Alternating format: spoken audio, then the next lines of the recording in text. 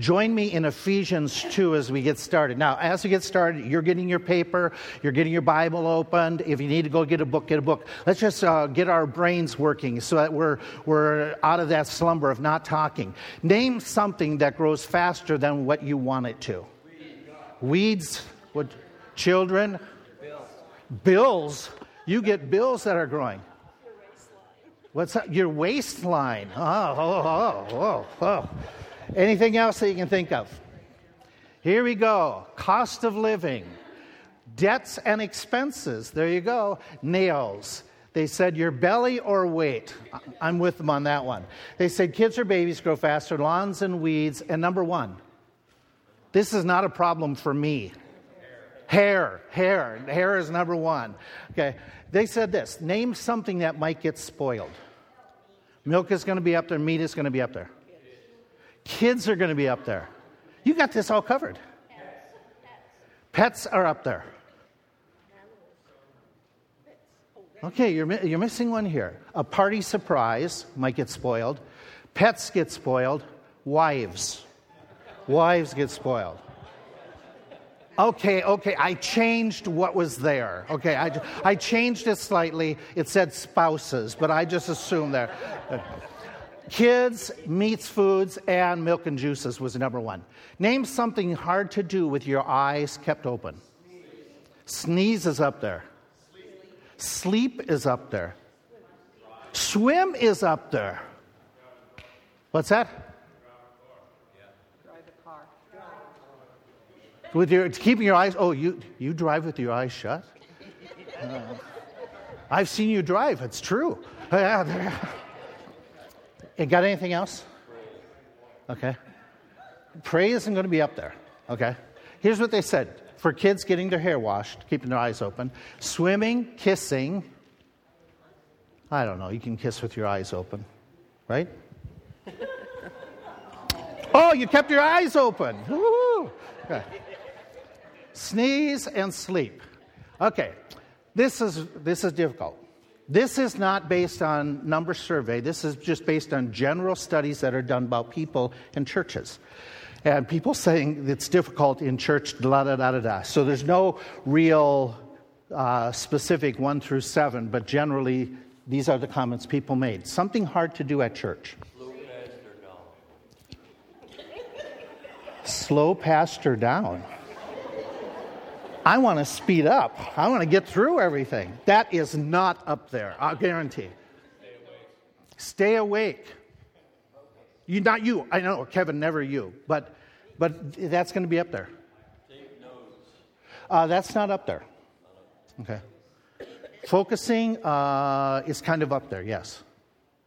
Name some that people generally, in general population, think it's hard to do when you go to church. Stay awake is up there. What's that? Lose your seat. Okay. It's good. There's a relationship, and there's stuff up there that relates to that. Okay. Anything else? Our temperature in this building is perfect.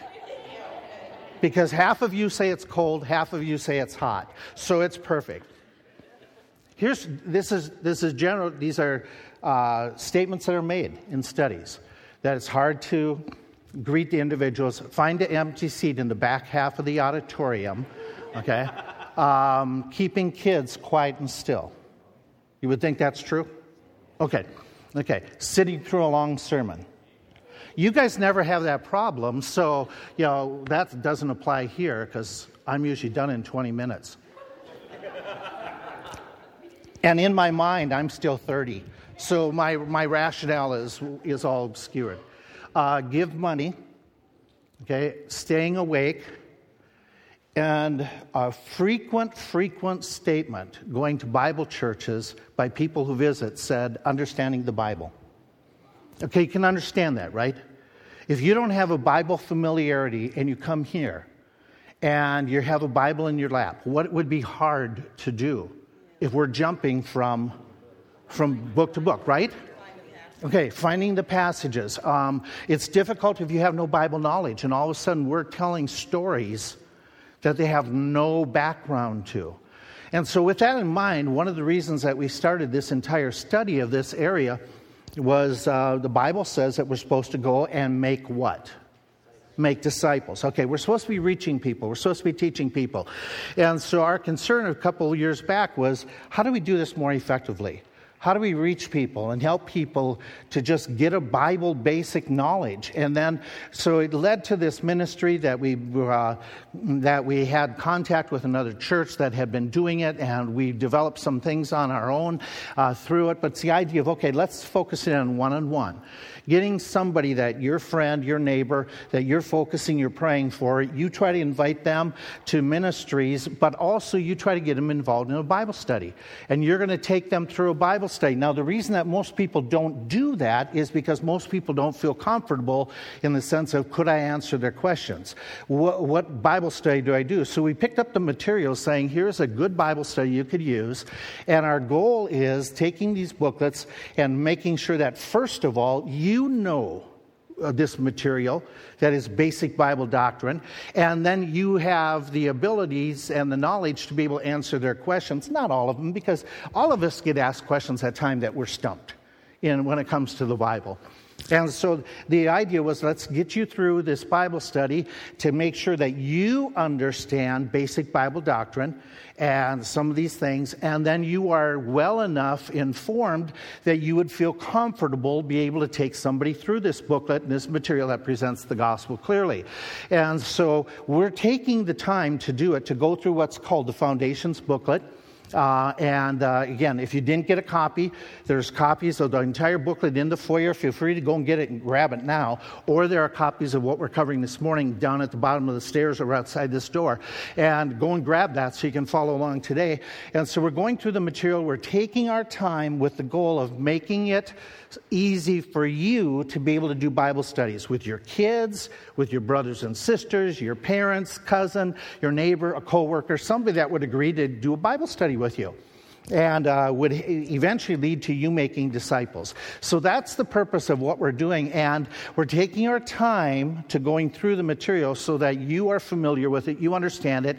Then when we start our regular adult classes, electives, one of those that we're going to offer in just a few weeks when we start splitting apart again is going to be for those of you who want to go through the material a second time in order to know how to do the Bible study. That'll focus more upon that idea, the practical aspect of doing the Bible study. And so some of the areas of what we're studying so far is we talked about these things. Salvation. Your first chapter is about how come somebody needs to be saved. Chapter, can you ever lose your salvation? Confession of sin. Again, if you're like a lot of people, or if we look back, some of us, when we first got exposed to the Bible, like me, I was Roman Catholic and raised Roman Catholic. When they said I need to confess sin, my automatic brain, as even a baby Christian, went to the idea that I need to go to the pastor of the church and confess my sin, and started off with, "Forgive me, Father, for I have sinned. It has been so many months since my last confession." And so some people, even when it talks about the idea of prayer, some people need to learn how to pray. Some people need to learn some of, why should I pray? And so the whole booklet is based on the idea of simple Bible truths, taking somebody from the very beginning of understanding salvation all the way through where they have a basic working understanding of some of these doctrines. And we're not getting into all areas of the Holy Spirit. We're not getting into all areas of the local church, but we're skimming the surface of these areas. The topic that we're introducing today, page 166 in the book, or 160, 161 in the book, is sanctification. Big word, challenging word. A word that gets mixed up. I shared with you even in a sermon illustration just a couple weeks ago that one of my granddaughters watching the Olympics, she was practicing her sanctified swimming. Okay? She and her sister were trying to do it in sync with one another. Okay, it's called what? Synchronized swimming, right, okay. But she had heard the term from her parents, sanctified swimming, sanctified, so she assumed that was the idea.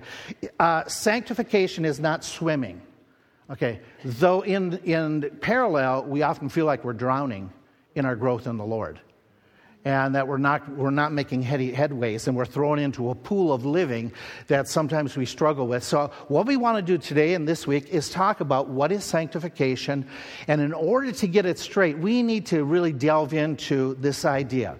Different churches teach different things. And if I'm doing this Bible study with somebody who's never been exposed to the Bible much before, if you were doing this Bible study with somebody like me when I first got saved, you would want to make sure I understand the idea of where does works and faith, how do they fit together? Okay? Do they fit together? Okay? Because most churches have a variety of thinking. Let me give you just some basic examples of what I'm talking about. There are churches that say we are saved by works. Faith is a part of, but mostly works. Is that true? Do you think churches do that? Okay. Is that true? Right? Wrong? According to the Bible, is it right or wrong? It's a wrong teaching. Okay, give me a verse that would tell you that. A lot of you said the Ephesians 2. Are you quoting Titus? Not by the works of righteousness? Okay, so we know that's wrong. So you're talking with this person. You want to make sure they understand, okay, where does faith and works? Some would say this. They would say we're saved by faith. Works has nothing to do with the Christian life. Why are some of you saying it's wrong? Okay, is works a part of Christian living? Okay. And you're going to say what verse? Yeah. Faith without... Okay, you got that. Okay, some would say this, our works are vital to keeping us saved. Why do you say false?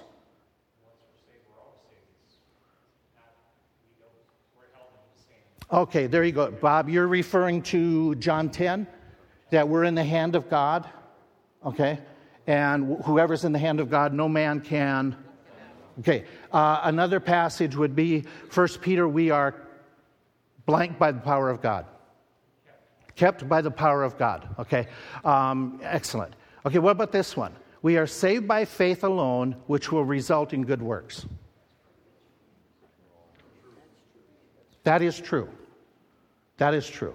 Okay? We know that's true. That's the idea of sanctification. That's what we're talking about.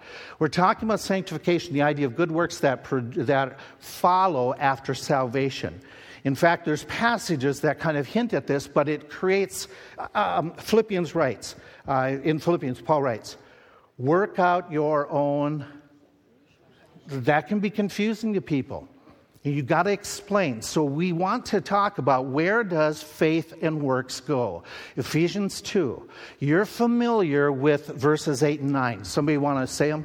For by grace, through faith, not of, lest any man should. Okay. Then following it up is this one. For we are his workmanship, created in Christ Jesus unto good works, which God hath before ordained that we should walk in them. You're talking, you're showing the verse, you've stated very clearly verses 8 and 9 as you got this lesson started. We are not saved by works, okay? Lest any man should. We are saved by faith, and the grace of God comes. What do you see about works in this verse? What's that? That's excellent statement. God has planned for us to do them. Any other thoughts? You have to be Jesus first. You have to be in Christ in order to be doing these good works. And being in Christ means you're saved, born again. Any other thoughts as you look at it? I think you summarized it real well. I wrote down these things. Salvation is totally a work of God. We are his handiwork. The new creation idea is the same word that if any man be in Christ, he is a new creature. Same word. Okay? The idea of being in Christ. And by the way, just for your information, we are his workmanship. The original word in the original language is we are his poema. What does that sound like to you? Poem. Okay. We are his masterpiece. We are his artistry, and salvation is truly that.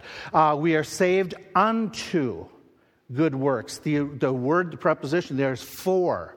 The idea of to do good works. The idea here is something, as you mentioned, brother, that is something God wants us to do because it's ordained that we should do them, not just once in a while, but the idea of the word for walk in them is to be, living it. How often? Just an ongoing, continuous thing to keep on walking in the good works, not just standing still and not doing them. And so you want to portray that to this individual, and you may have to back up and present a little bit. Hey, by the way, John 15. Any of you remember this passage? Turn there otherwise. This is a really important passage. And again, you're expanding a little bit if you're doing the Bible study to make sure they understand with that concept and how the good works and grace, how it fits together. John 15 is when Jesus is teaching. And remember, this is a passage where he makes, within this passage, he says, I am the vine, you are the... Now that's talking about having a relationship with Christ. We understand that. But as I read through, what is he expecting of the disciples? I am the true vine, my Father is the farmer or husbandman. Every branch in me that bears not fruit, he takes away. Every branch that bears fruit, he purges it that it may bring forth more fruit. Now are you clean through the word that I have spoken unto you? Abide in me, I in you, as the branch cannot bear fruit of itself, except it abide in the vine. No more can you, except you abide in me. I am the vine, you are the branches. He that abides in me and I in him, the same brings forth much fruit. For without me you can do nothing. And he goes on, he talks about the idea of discipline if that doesn't happen. Here, verse 8, herein is my Father glorified, that you bear much fruit, so shall you be my disciples. Whoa. This passage is portraying salvation. Correct? You have to be in Christ. But what is the focus of this passage? Good works via what's he used to describe the good works? What's the parallel? It's fruit bearing. It's fruit bearing. We're supposed to be fruit bearing. In fact, look at the text. We're supposed to be bearing fruit just once in a while. Why do you say continually?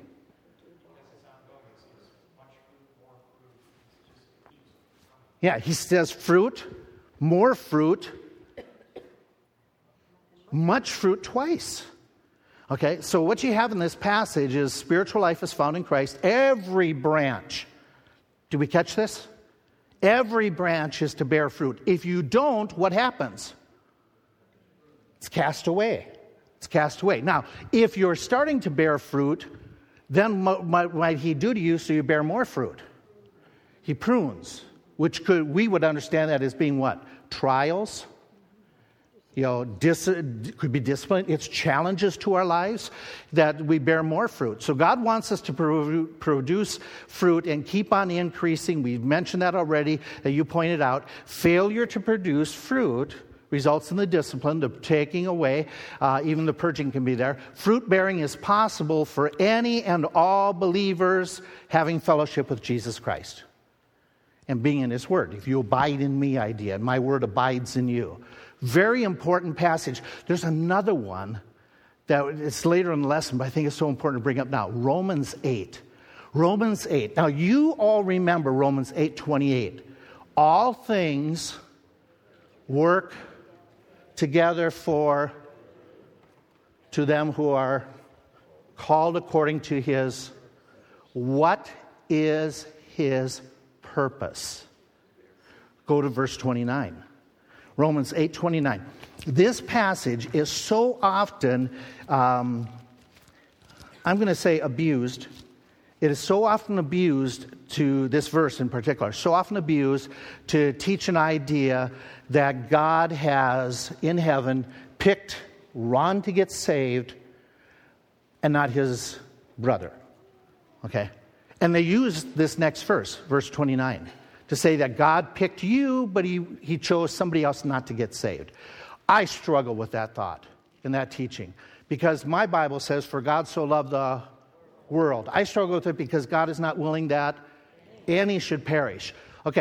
So what does verse 29 teach? It does teach predestination.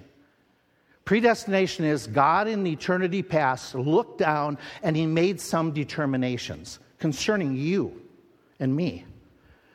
Some say he determined whether or not we could get saved. That's not what the passage says. It doesn't say that God predetermined that we would get saved. It says that God predetermined something else for us. To be conformed to the image of Jesus Christ. Look at that. Look at verse 29. Okay? His purpose, for whom he did foreknow, he also predestinated to be conformed to the image of Christ, that he might be the firstborn. Okay, and those that he says, okay, I knew in eternity past that I'm working with these individuals, and I understand it this way, who respond to the gospel. I'm working with those individuals who shows that every single one of them that responds to the gospel will eventually be conformed to the image of Jesus Christ. The next verse says, so what did I do?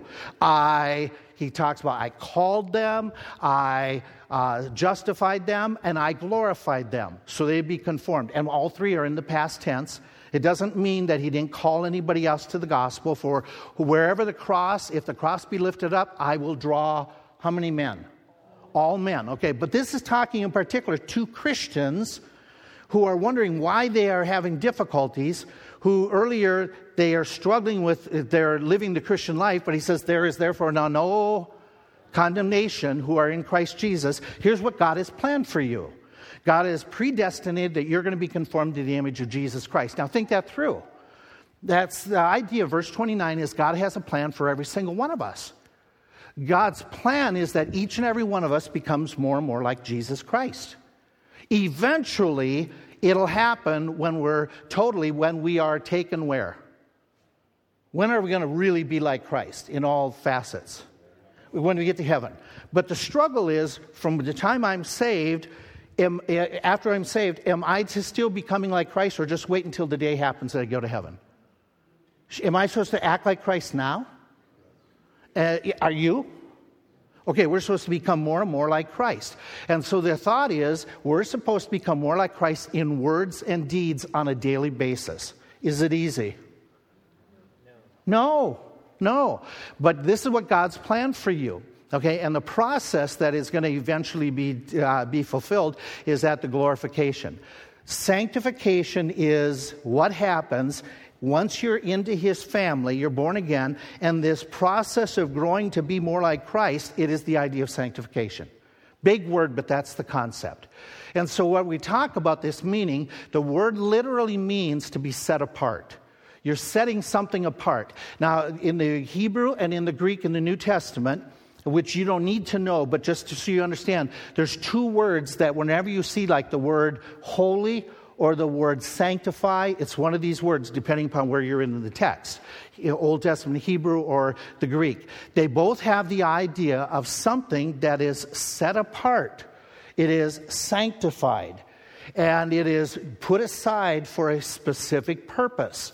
And that purpose is to be holy. Or in fact, in the New Testament, wherever it describes the believers and it says, you are set apart ones, what did the New Testament writers, what word did they put in there? Saints. It's translated saints. Those who have been set apart. Okay, that's all a saint is. Now, I grew up thinking a saint was those who were canonized and only a few that are in heaven. How many of you has God set apart from the world? How many of you has God set apart a purpose for you to become more like Christ? All of us who are born again. That's the idea of what we're talking about with sanctification. Now, sanctification, therefore, has two different aspects to it. There is a positive and a negative. The negative is we stay away from something. The positive is to something. Chuck, you were commenting out here about repentance. Right? You were talking to Pastor Tony this morning. Repentance comes right in here. Repentance means you're headed this way, but what do? You turn around and go a different direction. You're turning from and you're turning to. So sanctification has an idea of something that we're gonna stop, we're gonna turn away from, and we're gonna turn towards something. So we're separating from sin and we're turning towards God. That's the idea. I want to become more like Christ, more like Christ.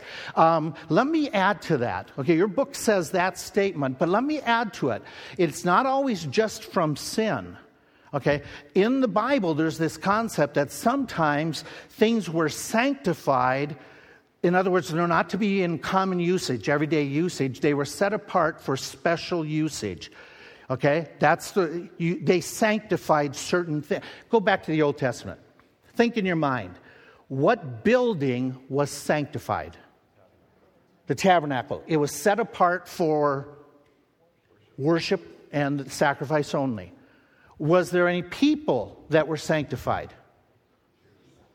The priest. Good. The priest. Was there any foods that got sanctified? They were set apart. There were certain foods they had to stay away from, certain foods they could use, and among some of the certain foods, some of them had to go to the sacrifice. Yes, no? Is it making sense? Okay. Were certain clothes ever sanctified? The priestly garments were sanctified. Were any days ever sanctified? The feasts were sanctified. The Sabbath was sanctified. They were set apart. So when we talk about something in the Bible being sanctified, it might be, something bad that we want to get away from, or it might be something that we're setting aside. And so that concept comes through. And we mentioned already, even like the tools that were used in the temple. The furniture, they were set apart. They were sanctified. So it's the concept that is used as an illustration in your booklet, which is a great illustration, is about somebody getting married. You're setting yourself apart from, and you're setting yourself apart to. Okay, with that in mind, let's think this through. Who are you separating from when you say I do? And hopefully before you say I do. Okay, who are you separating from? Oh, see how many of you quickly went to parents first. Okay, is there a truth to that? Do we separate from parents when we get married? Okay, in what areas? You never visit them again. You have nothing to do with them again. Okay, what's that? Running the household. Submission, loyalties, focus of energy and time and attention. That gets shifted. Who else should the individual saying, I'm getting married, I should... Okay. Who do you mean by that? No, okay, we're not dating others. Okay, so I put down no dating. Okay, right? You get married, and I would hope before you get married, okay, that this happens, that they're saying, okay, I'm done with those relationships, and in the future, anything else. Family loyalties, and now, what's the 4? What's the 2? Who do you sanctify to? I think some of you said it. Okay, your spouse, and your new family unit. Okay. So that's the idea. And most everybody you're doing this Bible study with, they got this illustration. It makes perfect sense to them. Or you could go like this. Do any of you have sanctified dishes? You didn't bless them and put them in holy water. That's not what I mean. Okay. What do I mean by sanctified? Special occasion things. So if you have, and people don't talk about it like they used to, but when we were first married, China was a big thing. And wedding gifts, if they gave you china, woo! Today, I want gift certificates. Okay, that I can spend wherever. So china was set apart. Now, what do you do? Those of you who had special china, you don't use it when? Every day. You don't tell the kids, grab a bowl of cereal, take the china, and go run through the house. Okay, you don't do that. Okay, there's special silverware. You know, and some people, this is not only is it special dishes, but you have to use them in a special way. You ever get to those places? You ever go to a house where they have 5 forks? You know, 3 knives? What do you think when you sit down for that? I'm so stupid. I don't know which one I'm supposed to be working with. I have no idea. And the simple rule is, we're from the outside in. I'm too hungry. Forget it. So you have those glasses. Have you ever seen sanctified vehicles? You might have ridden in one this morning. That only one person can drive it. And when you get in the car, don't you lean your head against the window and put any hairspray on that car window. Or make sure that you keep your feet clean. Seriously, we have people that have done this. They have renovated a vehicle. You ever see some of these old vehicles renovated? They take them everywhere, every day, go to work, drive with them. Yes or no? No, what do? Keep them in the garage and show them on special occasions. Okay?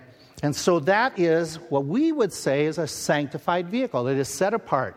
And so with that in mind, God says this already. What is sanctified here? Okay. God sanctified the Sabbath day, one day of the week. One day, yeah, God said. What's sanctified here? All the firstborn. There's got to be more to it. There you got it. The firstborn of Israel. Okay? That they were the firstborn of the animals and the Jews, and they had to sanctify them, set them apart, and then there was a redemption that they had to pay in order to take care of that. What's sanctified here? Okay. Okay, you got both Aaron and his garments are sanctified in this verse. Okay? Aaron, and then as the high priest, he's set apart, and his garments are going to help display that. What do you have in this verse?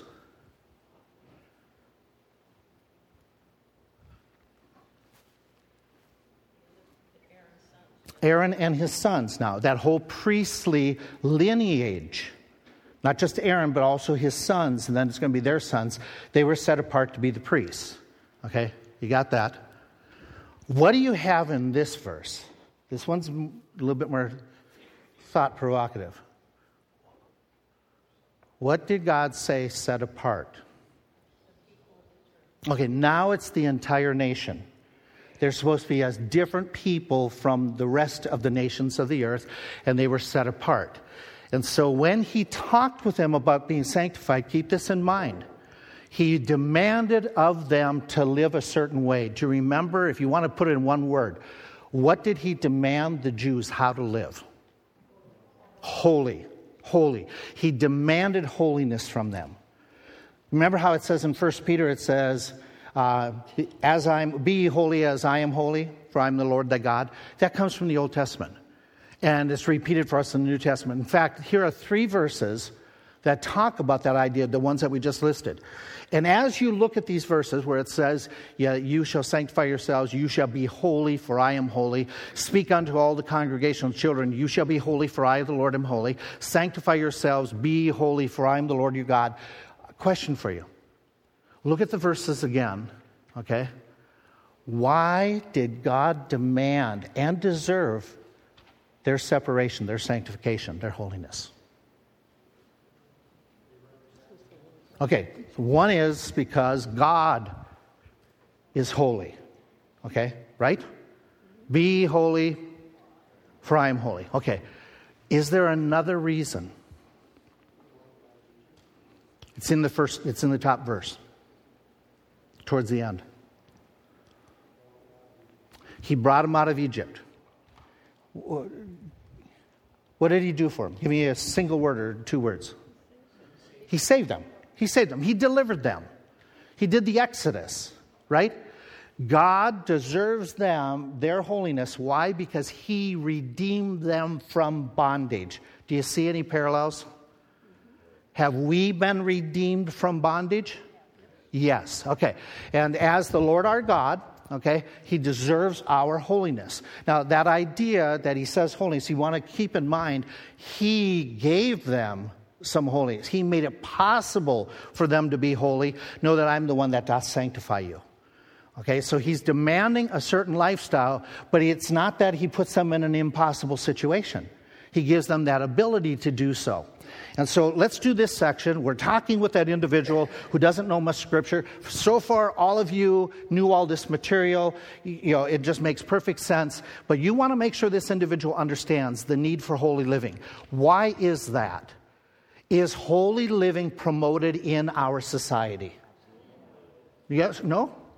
No? Do you think it's getting worse? Okay. Do you think that in our society we are becoming more tolerant of evil? Yes. Okay. In fact, what's predicted in the New Testament? In the latter days, it's going to get worse. Okay. So you're talking with the individual. And you've got to remember that a lot of individuals, they don't get bombarded with holy living talk. They certainly don't get it in the schools, right? And they probably don't get it in a lot of churches anymore. So you want to explain to them, okay, there's a need for sanctification. There's a need for holy living. And so here, this is for you and me before we go into the material. When we got saved from the penalty of sin. Yes or no? Yes, okay. Because the wages of sin is death, but we have been given eternal life. Okay. When we got saved, we were freed from the power of sin. True or false? Can we overcome sin? Yes. Okay. He freed us from the bondage of sin. Okay. When we got saved, were we freed from the presence of sin? Where is sin? Okay, it's all around us. It's in the world, okay? There's another spot where sin is. What's that? Within us, okay? So we're surrounded by temptation, but we still have the old man. Remember what Ephesians 4 says. Put on the new, put off the old. You still got it. You still got it. Okay? When you got saved, did your sin nature disappear? Now, some churches teach this. They teach that you got saved, you never sin ever again. How about you? Did you ever sin since you've been saved? Really? You didn't nod your head. You know the answer. I know the answer. Yes. Yeah, okay. Do we still struggle with an old man, an old nature? Okay. The old man, by the way, isn't a disrespectful term. Okay. It's just the idea of the old sin nature, the flesh that we have within us.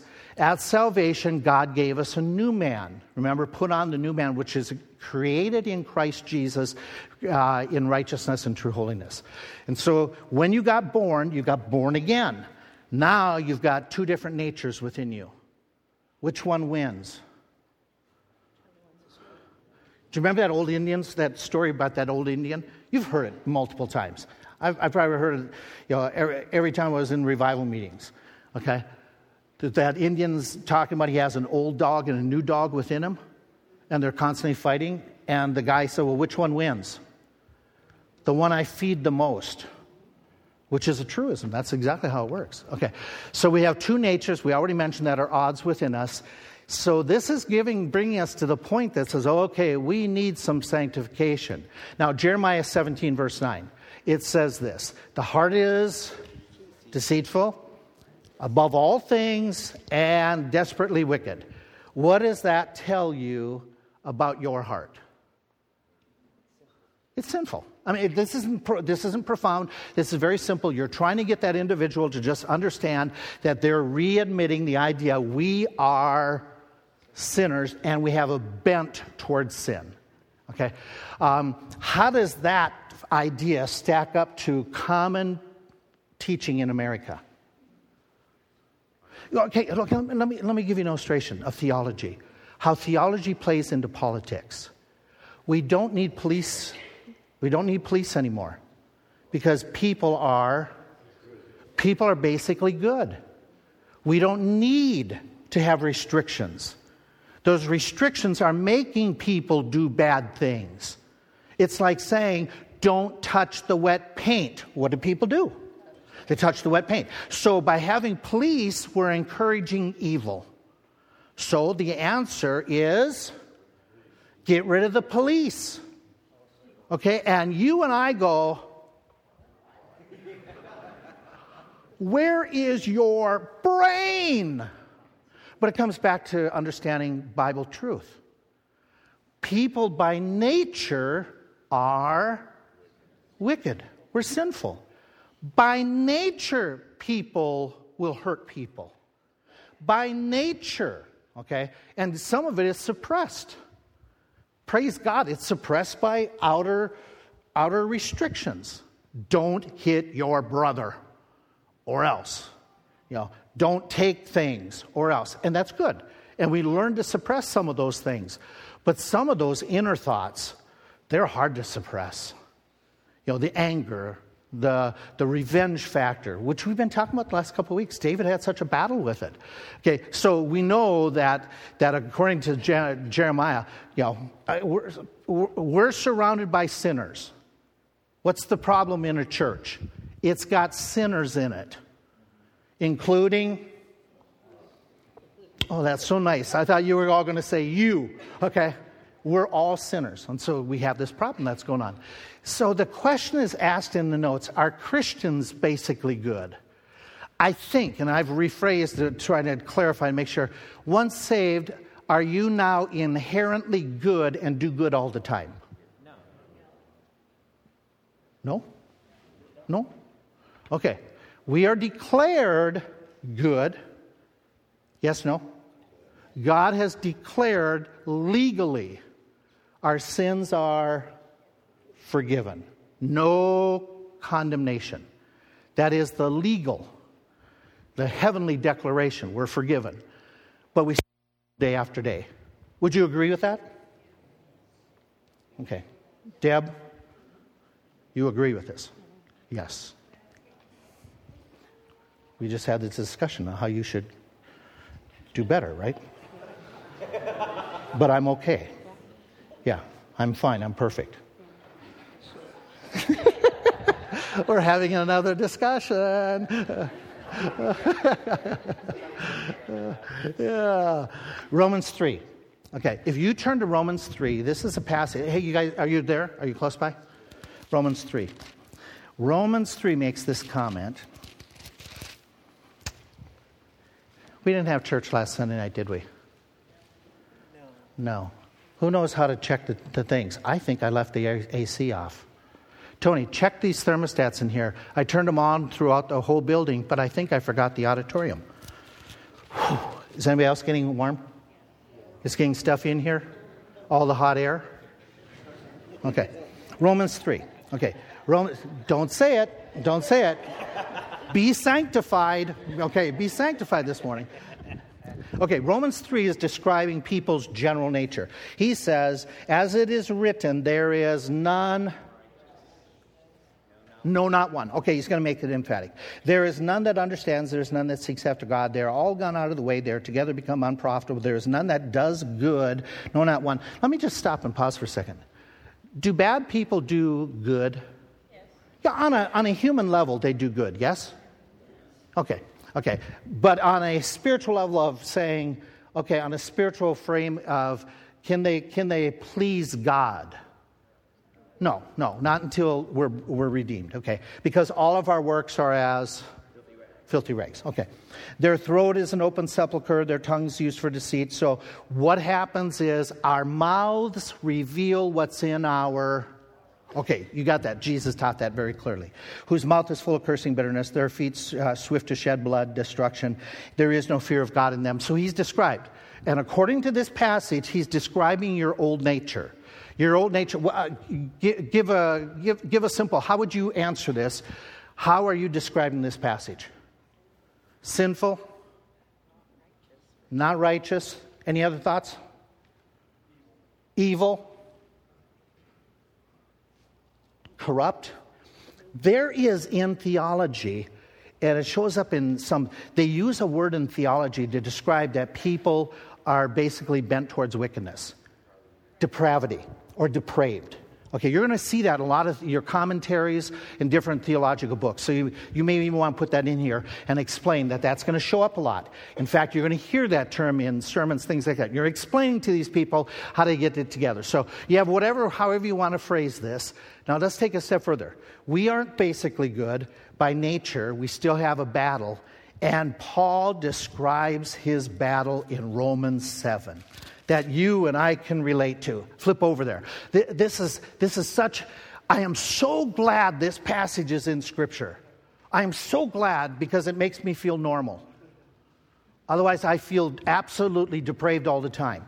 Paul says this in Romans 7. Let's go down to verse 15. For that which I do, I don't want to do. What I would, that I do not. What I hate, that I do.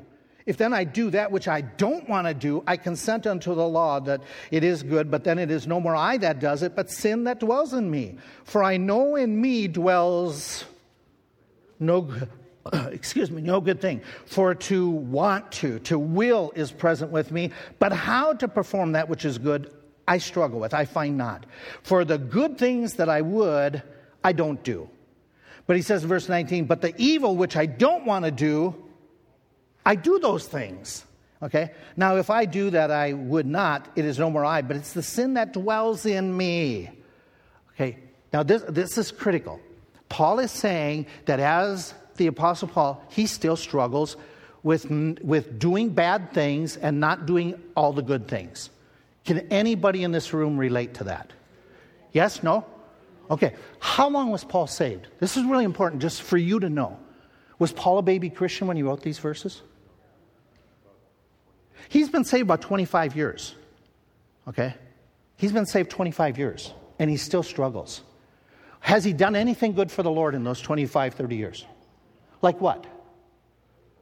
He started churches. Can you think of anything else? Missionary things. Wrote scripture. He's inspired of God, used of God. And yet, what does he say? After this 25, 30 years of being saved, I still struggle. After doing all these things for God, I still struggle. Now do you see why I say I'm so thankful these verses are there? Because that's where I'm at. That's where Deb's at. Amen. Yes. Okay. That's where all of us who are born again, that's where we're all at. Okay? He says in this passage that in me, he says, there's still evil. In me, I have a tendency to still do bad, even though I don't want to. And he concludes, this is the passage that just watch it flow.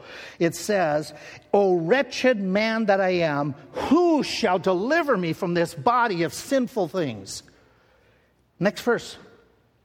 I thank God through who? Through Jesus Christ our Lord. So then, with my mind I myself serve the law of God, but I still struggle with the flesh. But keep this in mind, there is therefore no condemnation. Wow. Anybody else say amen, amen, amen? Yeah. Yeah, it's exciting. This way as he gives us hope. Jim Berg, I'm trying to think of the name of the book we used in Sunday school. Anybody remember? Conformed into his image. Right? Is that what you said? Okay, thank you.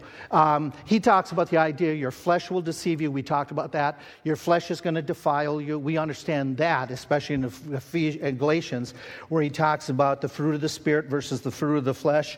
The flesh lusts against the Spirit. And he goes on and talks about that. And in the previous verses, you may want to keep this note, he talks about the need for the walking in the Spirit, walking in the Holy Spirit, or you're going to fulfill the lust of the flesh. And so that's very important. You and I need to walk in the Spirit, which we're going to talk about a little bit more. The flesh will destroy you. Now, then he refers to Galatians chapter 6. Many of you remember, be not deceived. God is not mocked. For whatsoever a man sows, that shall he also... Okay, walk them through this. Walk the individual through this passage. Okay? Walk them through this thought.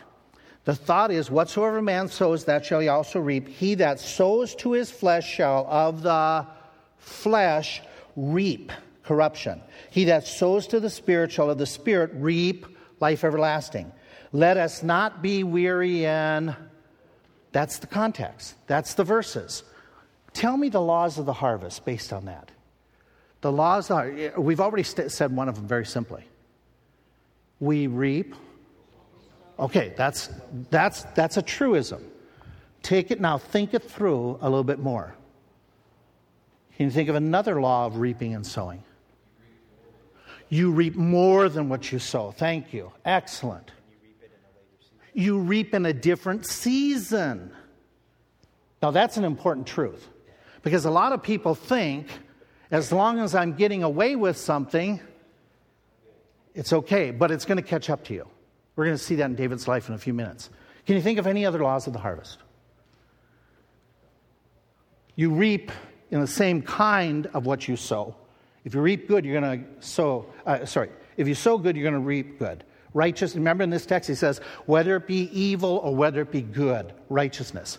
Okay, you mentioned we reap more, we reap in a different season. Can I expand this a little bit more? Okay. What can you do about what you're reaping today? Yeah, you really can't change today's harvest. You can be forgiven, but you still may harvest it, right? You can't change today's harvest, but you can change tomorrow's harvest by changing what you sow today. Does that make sense? Okay, we can't change what we've sown, but we can change what we do. By the way, you're going to deal with some people in Bible studies. They are reaping a mess. They could have a mess in their marriage. They could have a mess with their kids. They could have a mess with addictions. Okay? You cannot tell them, if you ask Jesus, all your mess will go away. You can't say that, right? You can't tell the alcoholic, you get saved and you'll never have any disease that comes from all your drinking. You can't say that. But you can give them this hope. You can change and you can reap good, okay, in the future. Now, whatever that is, and sometimes as parents come and they say, I need your help, Pat. I heard your church. Can you help me out? We have a kid who's a wayward kid. Okay, what do we want to help them with? We may not be able to solve all the conflicts, but we can help them to change the relationship now. And hopefully, as it's changed, it'll produce good fruit in the future that would restore. Does it work every time? Not always. Not always. Because it's up to the other person how they respond. But the beauty is, can people, with the grace of God, and if they respond right, can they see lives turned around? Oh, yeah! Great changes that come. Now the Spirit of God is in them. They have that help. They need to be planting new crop. For the person who's an addict, that planting new crop means that they have to get away from the stuff, the people, and get closer to God, and they will reap the good benefits of that. So you have those lessons to share with them. So it brings us back to the idea sanctification is critical. It is absolutely critical in our lives. You and I need to understand the difference between positional sanctification and progressive sanctification. Let me close with this. Are you holy? Does God declare you holy? Okay, through the blood of Christ, are you declared holy? Then why does he say, be ye holy, for I am holy? You're already holy. We are holy positionally, but when it comes to practical outworking of it, is that our struggle? That's what we're going to talk about next. Okay, and everybody needs to understand this. You got to get this down pat so that you can help others to understand they will struggle. They're declared holy, but they're still going to struggle. How do they overcome in that struggle? Let's pick up next week right there. Thank you so much for listening.